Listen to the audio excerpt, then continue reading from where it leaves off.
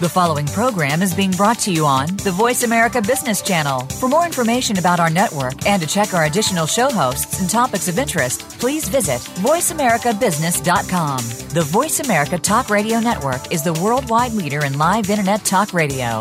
Visit voiceamerica.com. The views and ideas expressed on the following program are strictly those of the host or guests and do not necessarily reflect the views and ideas held by the Voice America Talk Radio Network, its staff, and management.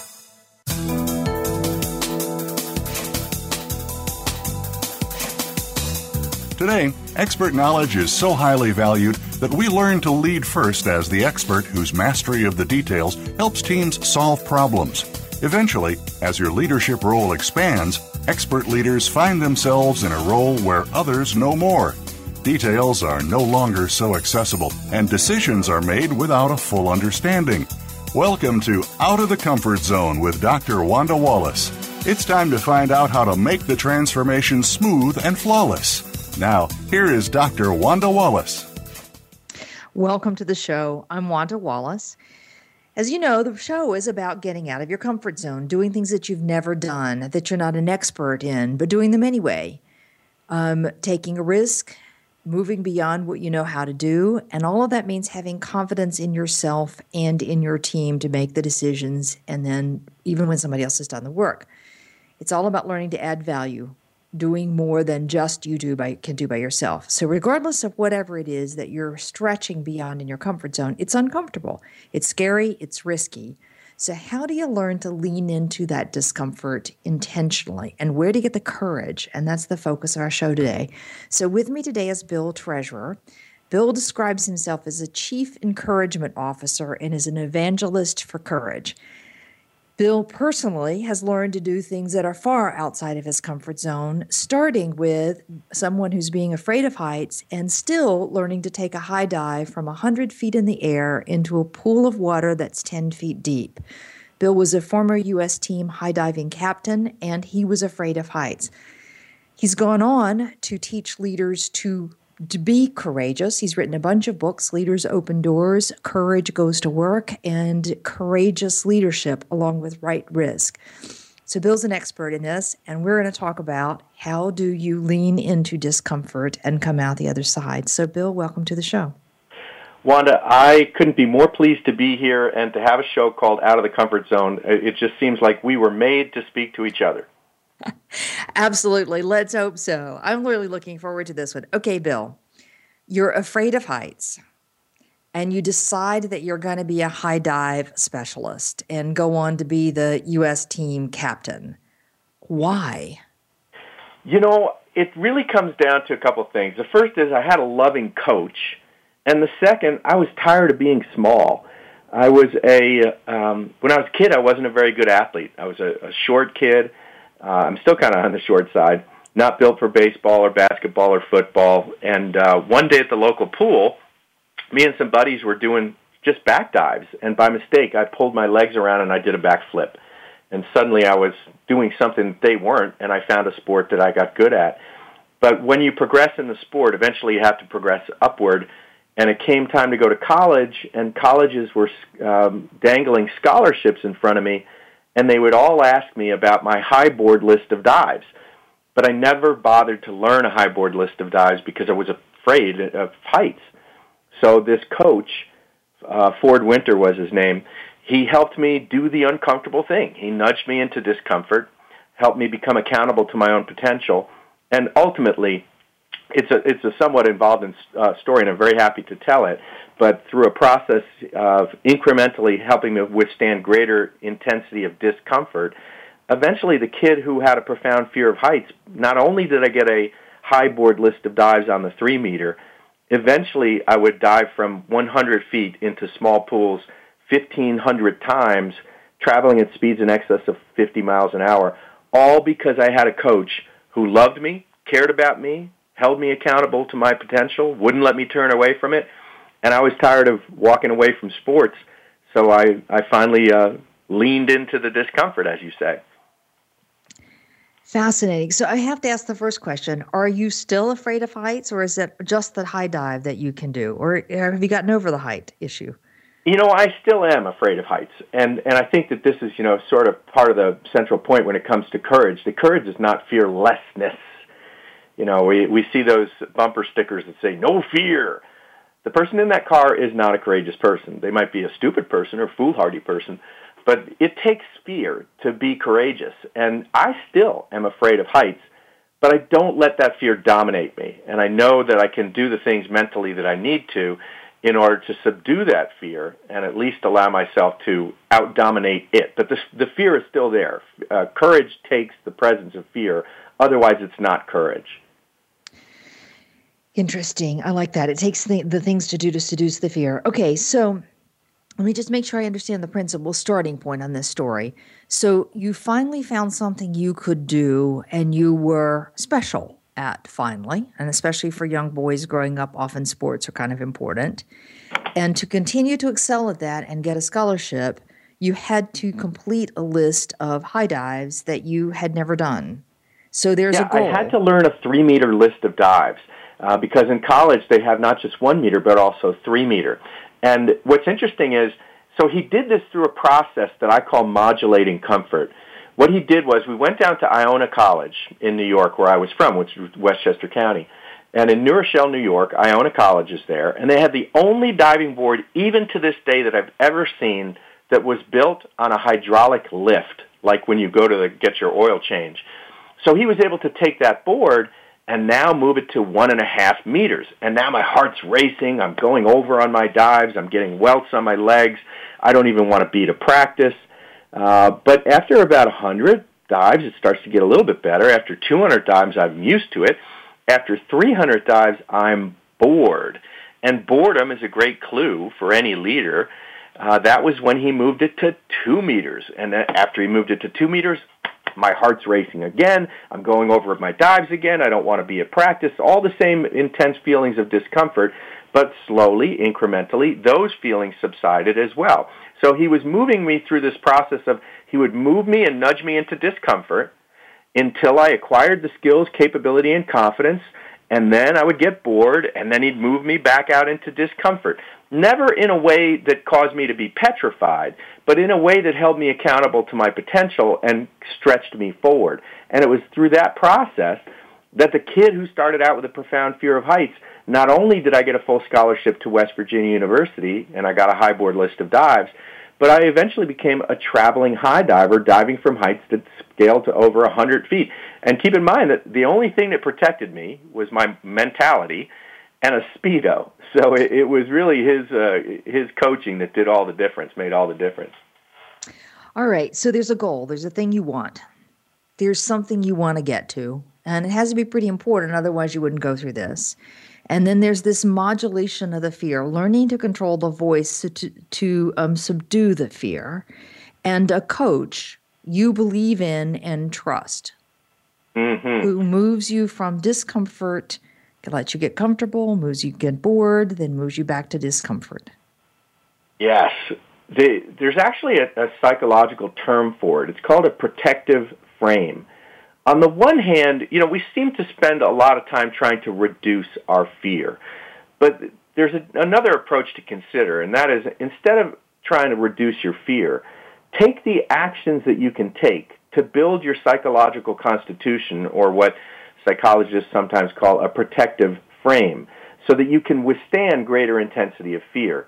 So you can think of it like a tiger in a cage, that you need both to experience excitement. Like if you went to a zoo and only saw a cage and no tiger, you'd want your money back. But if you went to the zoo and saw a tiger with no cage, you'd run like heck, and you should.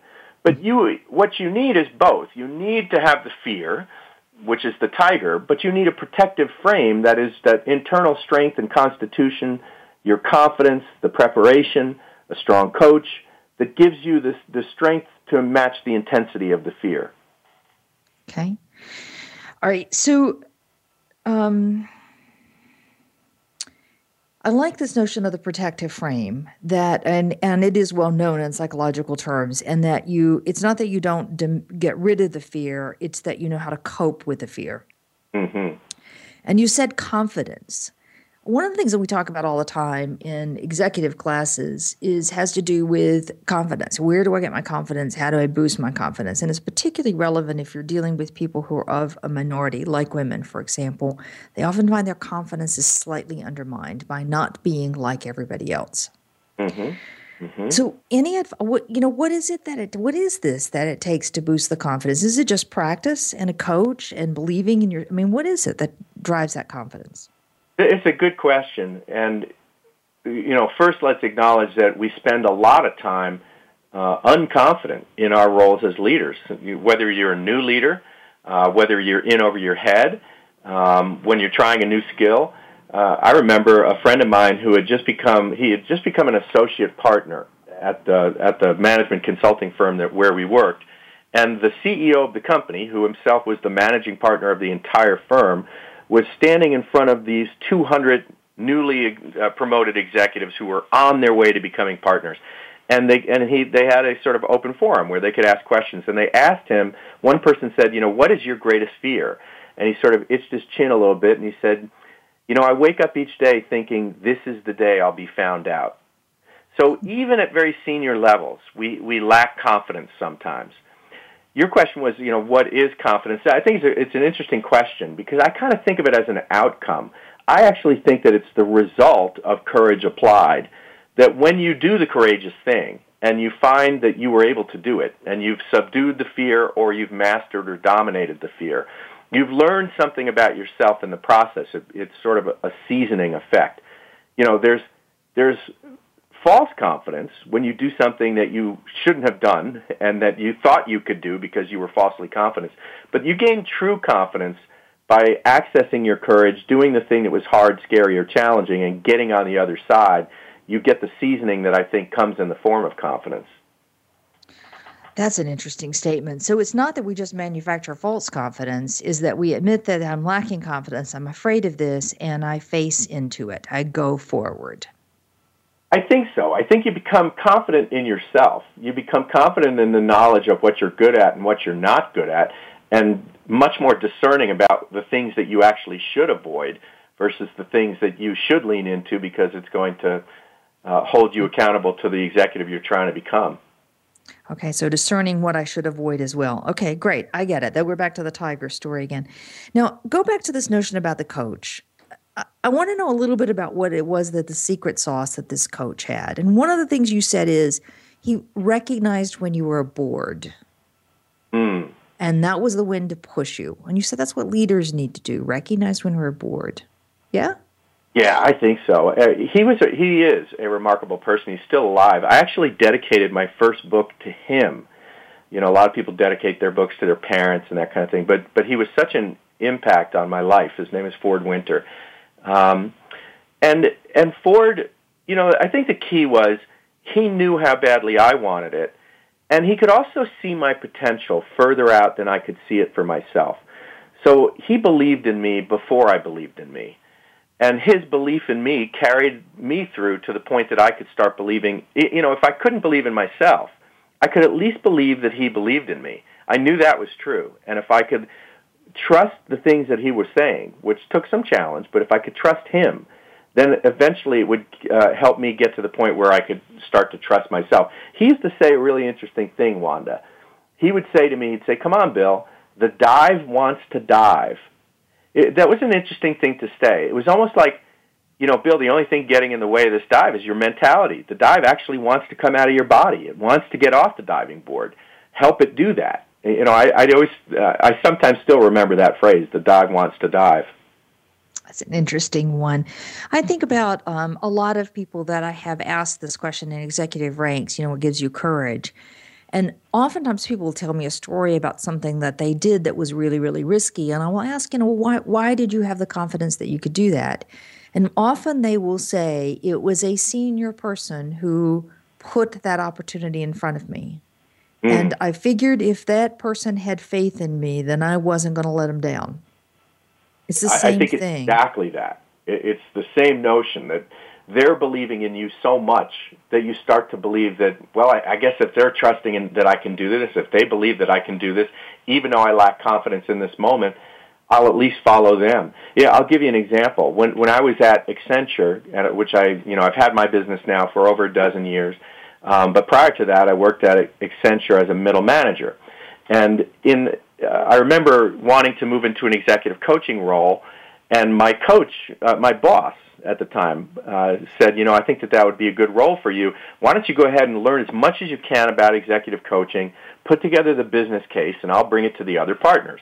So I did all the things that he said to do, and sure enough, he had to, go to bat for me, but he teed up the role, and he got sponsorship for the role, and he came back and said, we got the blessing. You can move forward in this new role as the first full-time internal executive coach at Accenture, and you can start coaching the partners, and I would suggest that you reach out to them. And I said, well, wait a minute.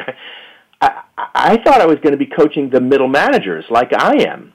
Certainly I'm not going to be coaching the partners. They all have more experience than I do, and they've been around longer than I have, and they've got more leadership experience than I do. So, basically I lacked confidence. And he looked at me and he said the only thing that he could have said that would have unlocked the key for me to be willing to move into the discomfort of this role. He looked at me and said, but Bill, you've coached me. And it was true. He and I had such a trusting relationship, and he had given me such good constructive feedback over time that I had started to give him constructive feedback as well. And it was definitely true. I had coached him, and he was the most senior guy, and he had all these other partners reported to him. And I thought, well, I guess that's true. If I could coach him, maybe I could coach these partners. And it became my job for the last 2 years of my time at Accenture. I coached 35 partners on a regular basis, but I never would have done it had he not said, he drew out the capability in me, confronting me with the own inconvertible, it was factual. I couldn't turn away from it.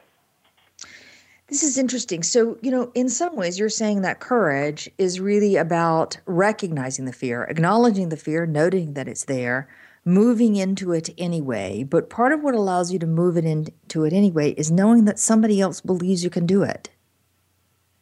I guess that this is like the literal translation of the word encouragement. We think of encouragement as somebody clapping for us or cheering us on from the sidelines, but I think it's so much more active than that. And I think it takes that intercession of somebody who is willing to push you into discomfort for your own good, because you're basically telling them that you want them to. And sometimes it's about tough love, and it's about tough feedback. It's not always about cheering you on and clapping for you. It's about saying, dude, get out there, because you should do this, because you can do this. Stop avoiding. Sometimes it's what we would call a loving critic. Okay. All right. Now I know why you call yourself the Chief Encouragement Officer, pushing people into discomfort. Exactly. Fascinating. Fascinating. Bill, I have to ask one more question before we take a break. Sure.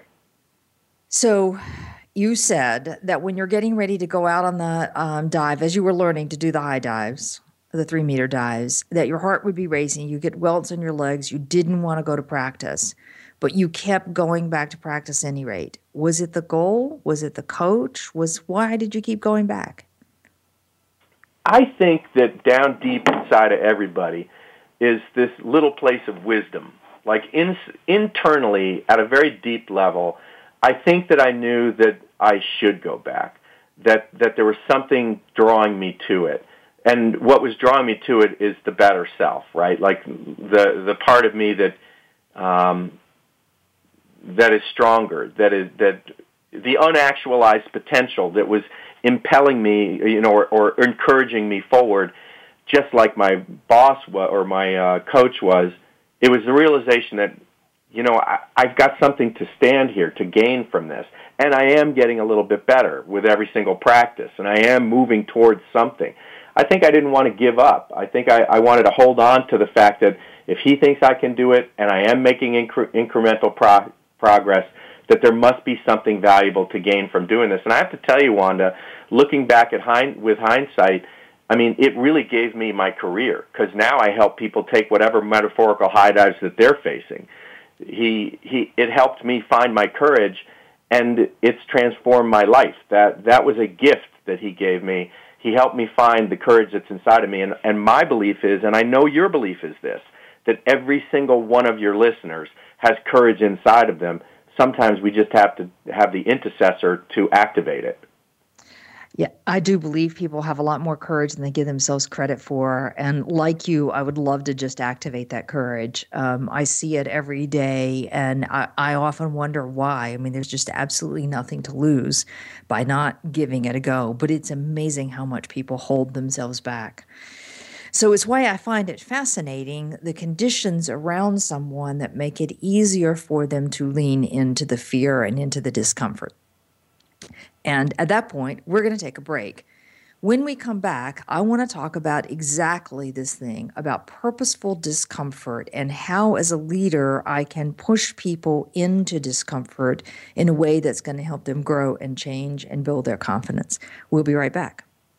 Become our friend on Facebook. Post your thoughts about our shows and network on our timeline. Visit facebook.com/Voice America. How is your work-life balance? In most businesses, no matter where you are positioned, there is always room for improvement. If you're an executive, learn insight about your business. Are you an employee? Learn how to better work with your team. Even if you're not in business, you can learn where your strengths and weaknesses can be played to their best potential. The Work-Life Balance with host Rick Morris can be heard live every Friday at 5 p.m. Eastern Time, 2 p.m. Pacific Time on the Voice America Business Channel. If you want more information on the coaching and seminars we offer, go to our website at www.leadershipforuminc.com.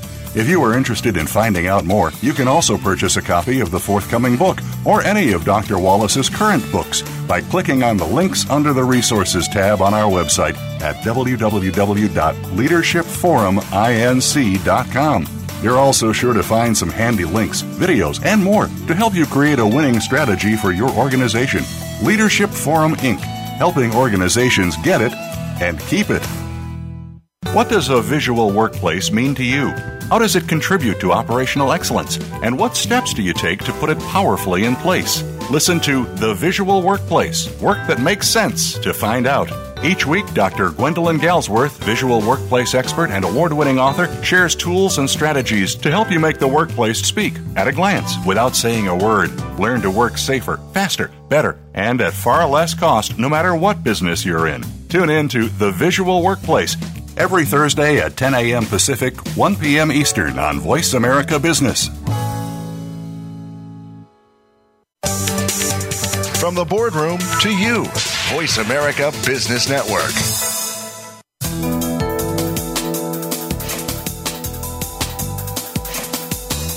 You are listening to Out of the Comfort Zone. To reach Dr. Wanda Wallace or her guest, call into the program at 1-866-472-5790. Again, that's 1-866-472-5790. You may also send an email to wanda.wallace@leadershipforuminc.com. Now, back to Out of the Comfort Zone. Welcome back. With me today is Bill Treasurer. Bill is a former U.S. team high dive champion.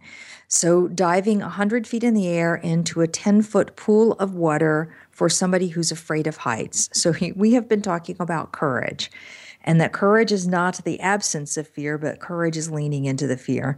We've been talking about the process that drives this is moving into discomfort, getting practice with it, leaning into the fear, having support from people around you who believe in you, getting bored, and pushing yourself a little bit further. A thing that Bill calls purposeful discomfort. So, Bill, tell me about this stuff, purposeful discomfort, and why is it so important for leaders? So I'm going to say something that's a little bit controversial. I think that their job is to make people uncomfortable.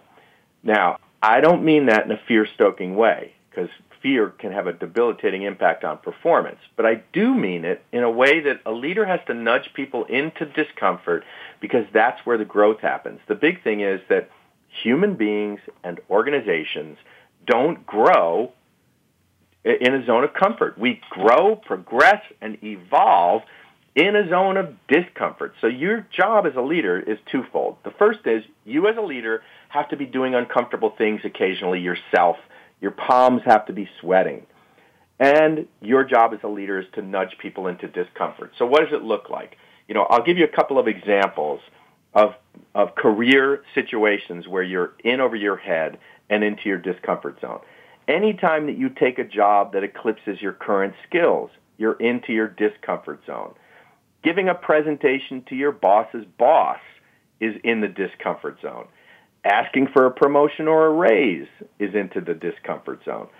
Fessing up to a client about a mistake that you or your company made is in your discomfort zone. There are literally endless examples of how you grow or situations that cause you to grow in your discomfort zone. So the job of a leader is to make sure that people are, yes, acquiring skills, yes, getting the training they need to be confident, but also making sure that you're nudging people into discomfort so that they don't get apathetic or complacent. But I'll pause there because I know I said a lot. You've said a lot. There are twofold that I want to go on here. One is, first off, you could push people too far. Definitely. So how do you know when it's too far, when it's not far enough? Yeah, it's a good question. And there are some people that will push people too far. And, I think that the key, there's a couple of keys. One is you've got to really know what it is that the person you're pushing wants to get out of it. In my case, I told you about Ford Winter. He knew that I wanted to get a scholarship, right? He knew I wanted to get a high board list of dives. It has to be based on what the person you're coaching or leading wants. It can't just be about what you want them to do on your behalf. When we're in a leadership role or we're a boss, quote unquote, we're very fixated on the results that I want them to get done on behalf of the company. But that's not going to be what jazzes them. You've got to find out what it is how do they want to grow? What skills do they want to acquire? What value add do they want to be able to contribute to the organization? Because when those goals are based on what they're trying to get out of the experience, they're going to have so much more ownership. The other is that you've got to be mindful when the ways that you can tell when you've pushed too far. Productivity will dip. Maybe the complaints will go up. Maybe they will start to show up late to work with greater frequency. Maybe they start shutting down and not offering their ideas. They start to tell you in symbolic ways that you've overloaded them too much. But you've got to be very attentive as a leader. You can't be oblivious to that stuff.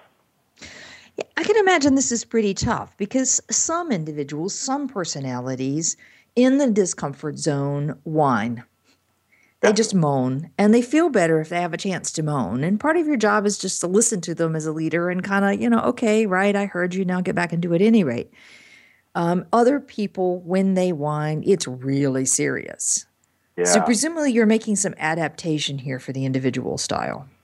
You have to, definitely. It's a great point, right? Like you can't just blanket your whole team with the same approach for each individual.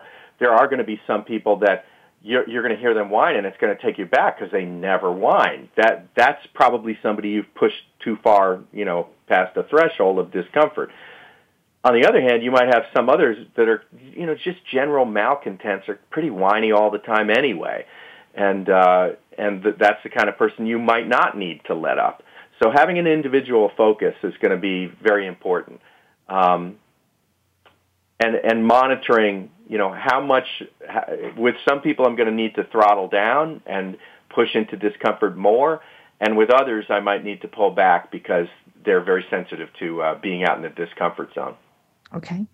All right, fair enough. I love this notion that it really starts with what the person wants. What is it that they're trying to do and to get out? And that means for us as individuals working for a manager, we have to be really clear what our goals are about. If I want that promotion, I want to move to the next level. I want to see how far I can go. If I'm not telling my manager, then they're not pushing me in the right directions. Okay? An important point. I had a priest one time frame that to me as the holy question. And he literally asked me, he's like, Bill, I'm going to ask you, he said, I'm going to tell you the 4 most important words in the English language, and then I'd like your answer. He said, what do you want? A lot of people can tell you what they don't want, the condition that they have that they don't like, the thing that's being done to them that they don't like and what's wrong with the situation that they have. But getting accountable means answering the holy question. Well, then, if you know that you have a condition you don't want, what is it that you actually want? Because until you can answer that question with specificity, no coach, no mentor, no leader is going to be able to help you get what you want unless you first know what you want. That becomes the destination. So your job as an individual and also therefore as a leader, you got to know what you want and you've got to help people get what they want, but that means understanding very clearly what it is they want. Sometimes, Wanda, they don't know. Sometimes as a coach, your job is to help bring some clarity out of them because they may be all muddied up when it comes to that question. I see that a lot, that when you ask people what they want out of their careers, they really don't know how to answer that question. They'll make up some answer and give you some, I want your job or some variation on that theme, but they don't really know what that means. So I think it's an important question. What do you want? I also find, though, it takes incredible courage to say to your manager, I want to be CEO. I want to be on the management team. I want to be the head of the function. Mm-hmm. That's courage in and of itself. It is. You have to notice it, narrow it, and then name it. Because once you name it, you can claim it. But if you don't, but you're right. It absolutely takes courage to finally say out loud the thing that has been stewing on the inside of you that you've secretly wanted but haven't had the guts to actually say it out loud. So that's where the courage comes in, is to, first notice it, then narrow it down, and then name it. And when you name it, then you can do some stuff about it. Yeah, we're back to where we started in the first segment. That is, I find a lot of people are afraid of being found out, that I'm not good enough. So I don't want to say that I really want that thing because you're going to tell me I'm not good enough. It's an interesting human condition I think we all suffer with. I think that when you say it, you become a little bit obliged to it. It's easier to not name it. It's easier to not claim it, and then therefore, sort of not have to live into it. So it's yes, fear of failure, that I might not have the skills to do this thing, but it may also be fear of success. What if I do this thing, and now I have to live into a higher standard on a consistent basis? It becomes obliging in some way. Also true. Also true. So let's go back to the leader. Here I am trying to push people into discomfort intentionally so that they grow. They grow in a direction that they want to go. I know the person has a goal, and I know for them to get to that goal or to that place or to that opportunity, they've got to acquire some other skills and experiences they don't have. Any other advice for leaders in putting people into purposeful discomfort? Well, one would be to, no diver, for example, does one jump from 100 foot without doing 100 jumps from 1 foot. So it is this incremental, sometimes we as leaders may want this idea of impatience, right? A lot of leaders, the higher you go up in the organization, it's been my experience, especially in the C-suite, you get this virtue of impatience, right? Like, impatience is a virtue when you're up in those offices because we really want to get results. And I think because of that impatience, sometimes we push people too far too fast. So I think it's recognizing the importance of some degree of incrementalism, that through a methodical process of asking people to move into discomfort in small ways is going to pay greater dividends than asking for giant leaps right off the bat, right? Like I would call it small C courage versus big C courage, helping people do smaller acts of courage, recognizing that at some moment in time they'll be asked to do a big C courage event, but take the little leaps before you take the giant leaps.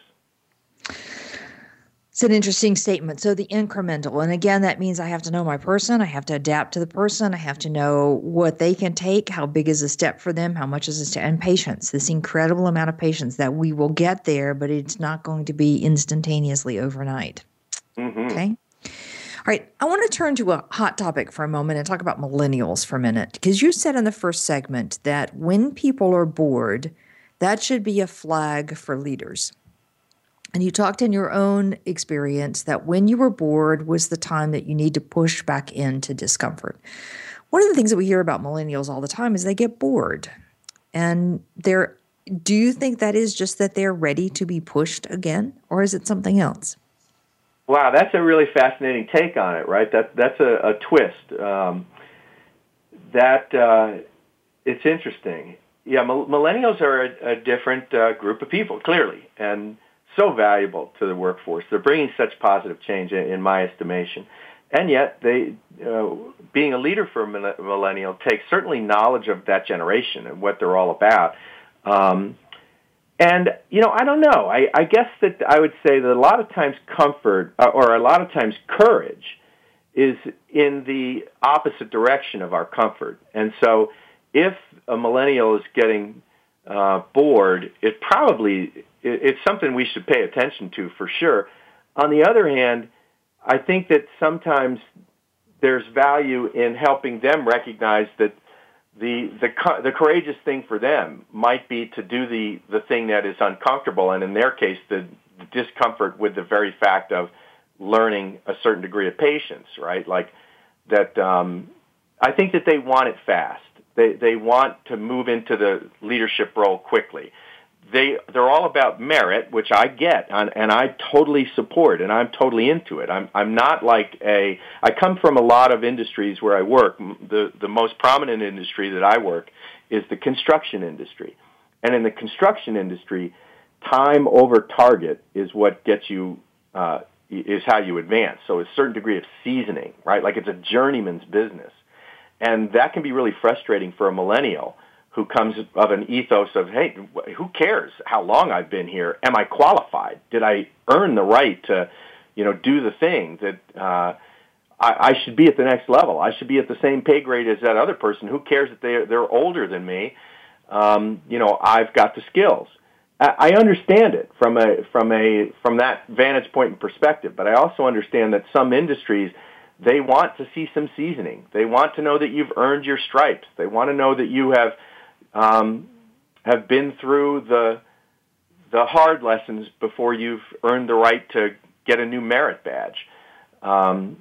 So I think sometimes maybe for the millennial, it could be that the hard thing is acquiring some patience, recognizing that some seasoning may be needed before you move to the next level. That I know it doesn't happen fast always, but sometimes it takes those seasoning experiences before you're actually qualified to move into that next role. So, I mean, your point is an interesting one. That boredom may not, in the case of the millennials, mean it's time to push them. It may be helping them acquire the lesson of patience. Well, it's time to push them, but push them in a different direction. It's not about the next new. It's about staying and mastering the one that you're at. Yeah, that's a good way to put it. It's not about the next new. That's a good way to put it. Yeah. So this means as a leader, as I'm trying to push people into discomfort zones for growth, I've got to analyze the source of the boredom and what it is that they really need for the next level of growth. And again, I've got to go back to the individual approach and whatever that individual is taking. Okay, I have to ask one last quick question. As we're talking about this confidence, it's easy to, there's this fine line between overconfidence and underconfidence. Any advice for how you know where the right balance is there?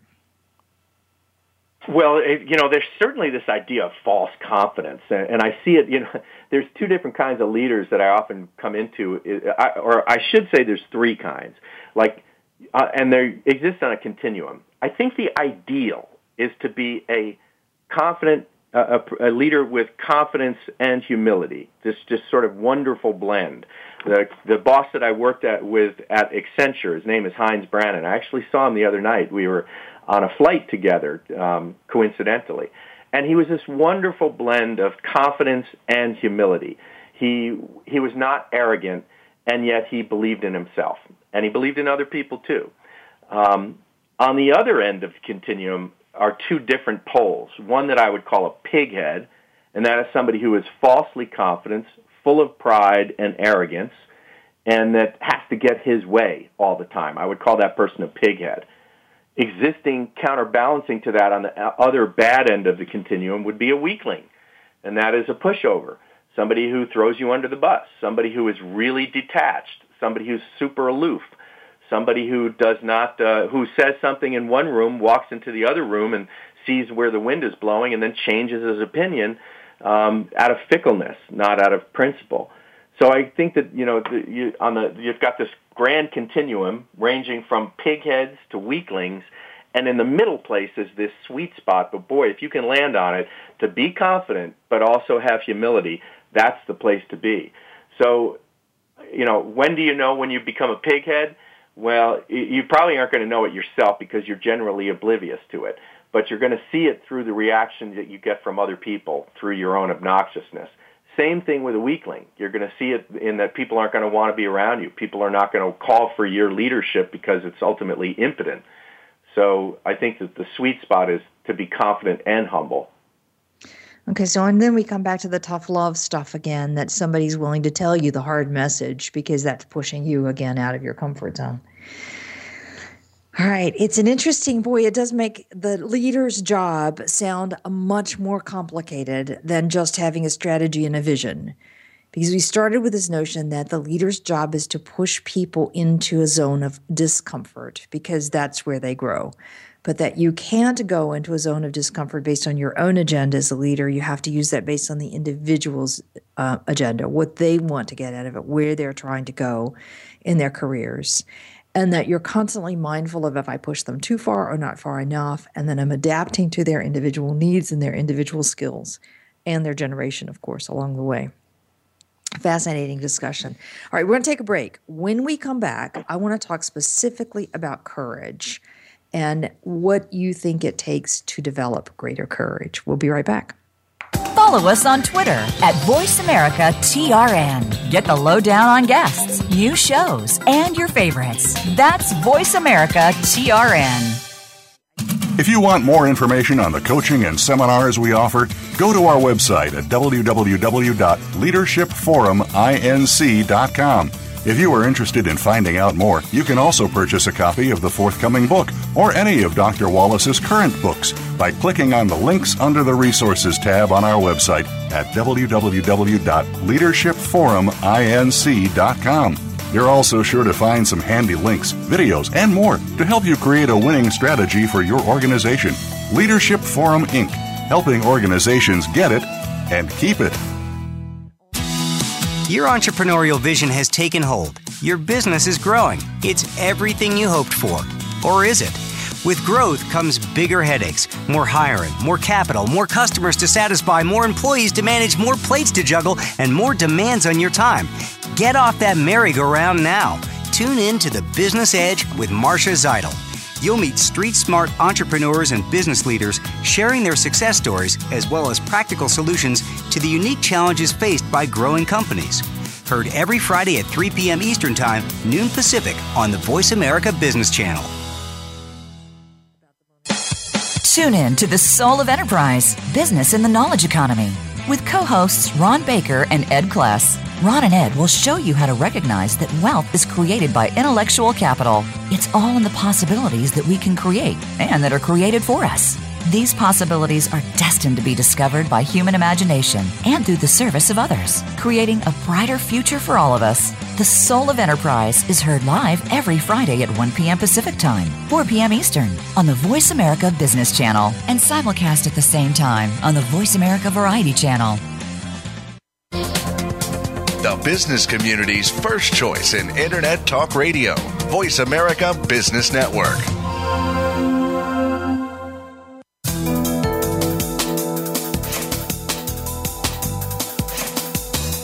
You are listening to Out of the Comfort Zone. To reach Dr. Wanda Wallace or her guest, call into the program at 1-866-472-5790. Again, that's 1-866-472-5790. You may also send an email to wanda.wallace@leadershipforuminc.com. Now, back to Out of the Comfort Zone. Welcome back. With me today is Bill Treasurer. Bill is an author of several books: Leaders Open Doors, Courage Goes to Works, Courageous Leadership, Right Risk. The website is www.couragebuilding.com. Bill describes himself as a chief encouragement officer and an evangelist for courage. We've been talking about leaning into fear, particularly about the leader's job as pushing people gently, the right amount, into a zone of discomfort so that they grow. Having faith in them, supporting them, encouraging them, but still pushing them into discomfort where the growth is. We've also been talking about the things that you do to conquer your fear, which is about subduing the fear, not getting rid of the fear. So moving into discomfort, getting some practice, getting some support from people who believe in you, and reaching the point where you're bored, and then moving into more zones of discomfort. So this time, I want to specifically focus on courage. I routinely do panel discussions with senior executives, and I'll ask them about a critical turning point in their careers, one where they took a risk, it worked out, their career had a whole new level, and kind of catapulted their career forward. And usually most senior executives have 2, 3, 4 of those. One of the questions I always ask along the way is about courage. What gave you the courage that you could take that risk? So, Bill, in your experience, all this work on courage, what does it take to drive courage? What can we do to build our own courage? Yeah, it's a good question. I'm actually in the midst of, I just submitted a manuscript for my next book, and it's called A Leadership Kick in the Ass. And I think sometimes it's going into that discomfort and actually having a humiliating event. I think sometimes it's this embarrassing moment that is so disruptive, that is smashes the ego so much that now we're able to finally be receptive to new lessons, and now the newness can really come in. We can be willing, we become actually ready to change. So I think that it takes a lot of readiness to be inspired to do something in a different way. When we find that what has worked for us in the past no longer works for us now, that maybe we need some course correction, we have a high degree of readiness, and now we're willing. And sometimes it takes that humiliating event. I would call it transformative humiliation, which creates readiness. I think that, as we talked about, I think answering the holy question, what it is do I want? And then I think that, there's this thing called the theory of least regrets.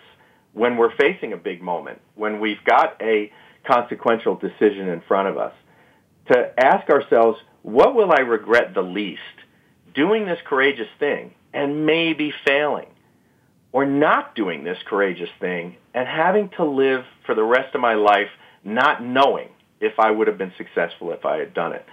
So the theory of least regrets can be a powerful framework to think of when you're considering a big move.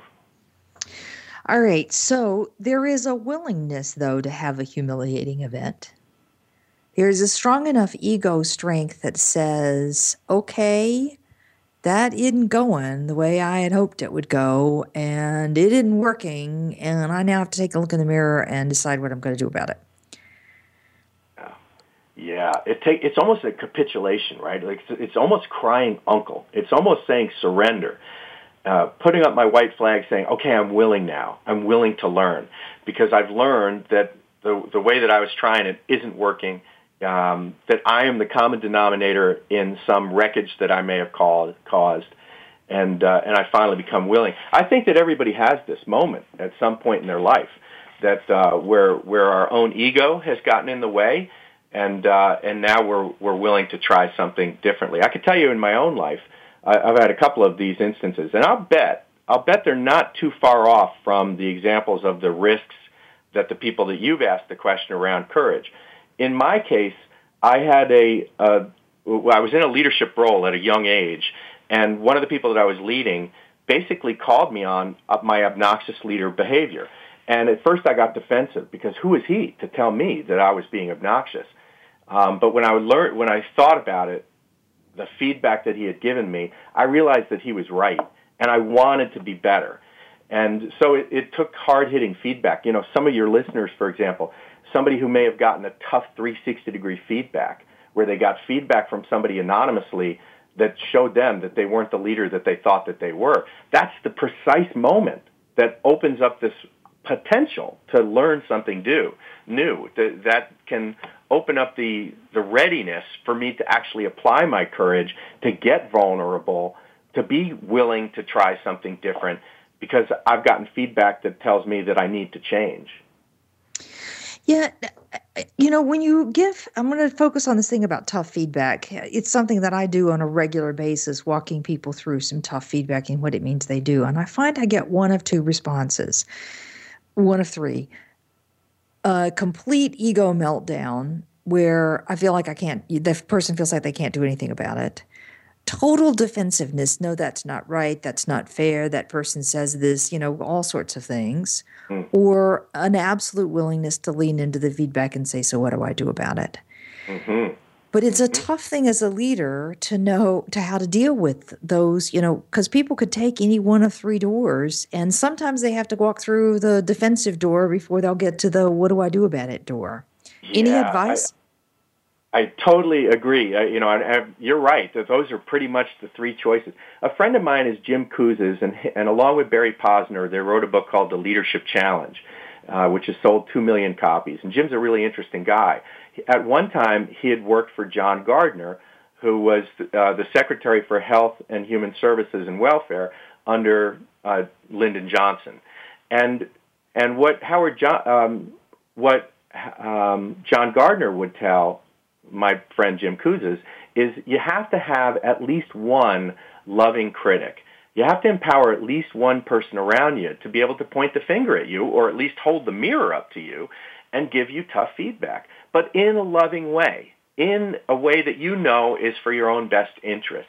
I had a boss one time, Wanda, the same boss, by the way, that I mentioned before, Heinz Brannon, a great guy. I knew he cared about me. I knew that he was interested in seeing me excel in my career. And one moment in time, he told me, he said, Bill, I'm going to give you some feedback. It's going to sting. I'm afraid that if you don't do something about it, it's going to hurt your career. But I see it at people your age. You're in your mid-30s. This was like 20 years ago. He said, but there's stuff you can do about it. It makes sense to me why you're doing it, but you need to change it. I think you're becoming a brown-noser. I mean, it hurt. It totally stung. He didn't mince words, right? But I knew he told me that for the good of my old career, and ultimately what he did was give me permission. He said, Bill, you're a smart guy, you're a clever guy. Don't rely on laughing at people's jokes harder than they are funny to get ahead. That's dishonest, and it's manipulation, and you can do better. He didn't do it in front of people. He didn't do it to embarrass me. He did it because he was holding me accountable to a better self. And that was a transformative thing for him to say. You're right. I could have chose door number 2 into defensiveness and told him why he was wrong, or go to my wife that night and swear about Heinz Brannon. But ultimately, it stung because it was truthful.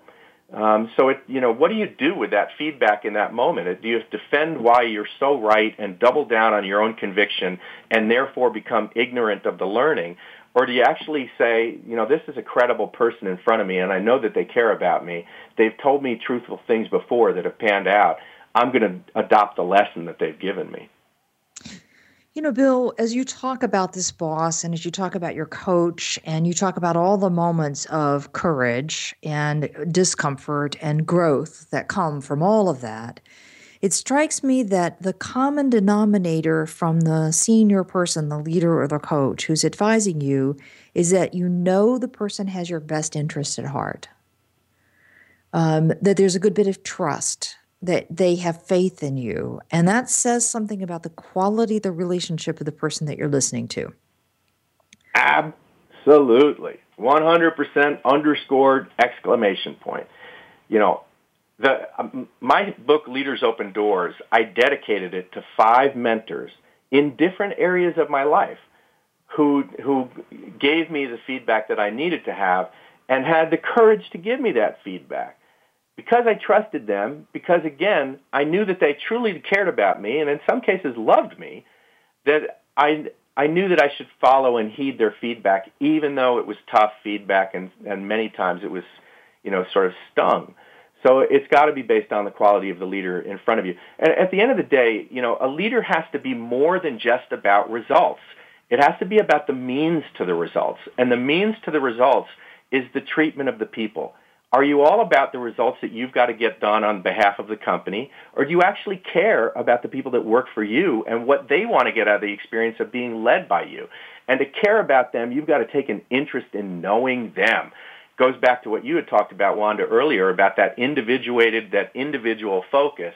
You won't be able to have it if you don't actually give the time of day to the people that report to you one-on-one, alone, and it can be for short intervals of time, but you've got to take an interest in them. Okay. All right, Bill, we're at close here. Unfortunately, I have a feeling we could go on. With me today is Bill Treasurer. The website is www.couragebuilding.com, and the books, Leaders Open Doors, Courage Goes to Work, Right Risk. I think, Bill, the most exciting thing from today for me is this notion that as a leader, my job is to both fundamentally care about people, to build that trust, and then to push them into a zone of discomfort so that they grow. And for me, the zone of discomfort means that I'm going to get some practice, I'm going to be nervous, I'm going to incrementally move forward until I conquer that particular moment. Bill, thanks for being with us. Wanda, it's my pleasure, and thank you to all the listeners who tuned in today as well. All right, thanks. And next week we'll be talking with Lee Caraher about managing millennials. Join us then.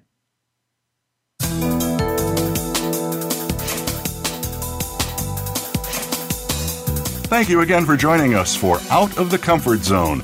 Tune in again for another edition with Dr. Wanda Wallace next Friday at 11 a.m. Pacific Time and 2 p.m. Eastern Time on the Voice America Business Channel. Take charge this week.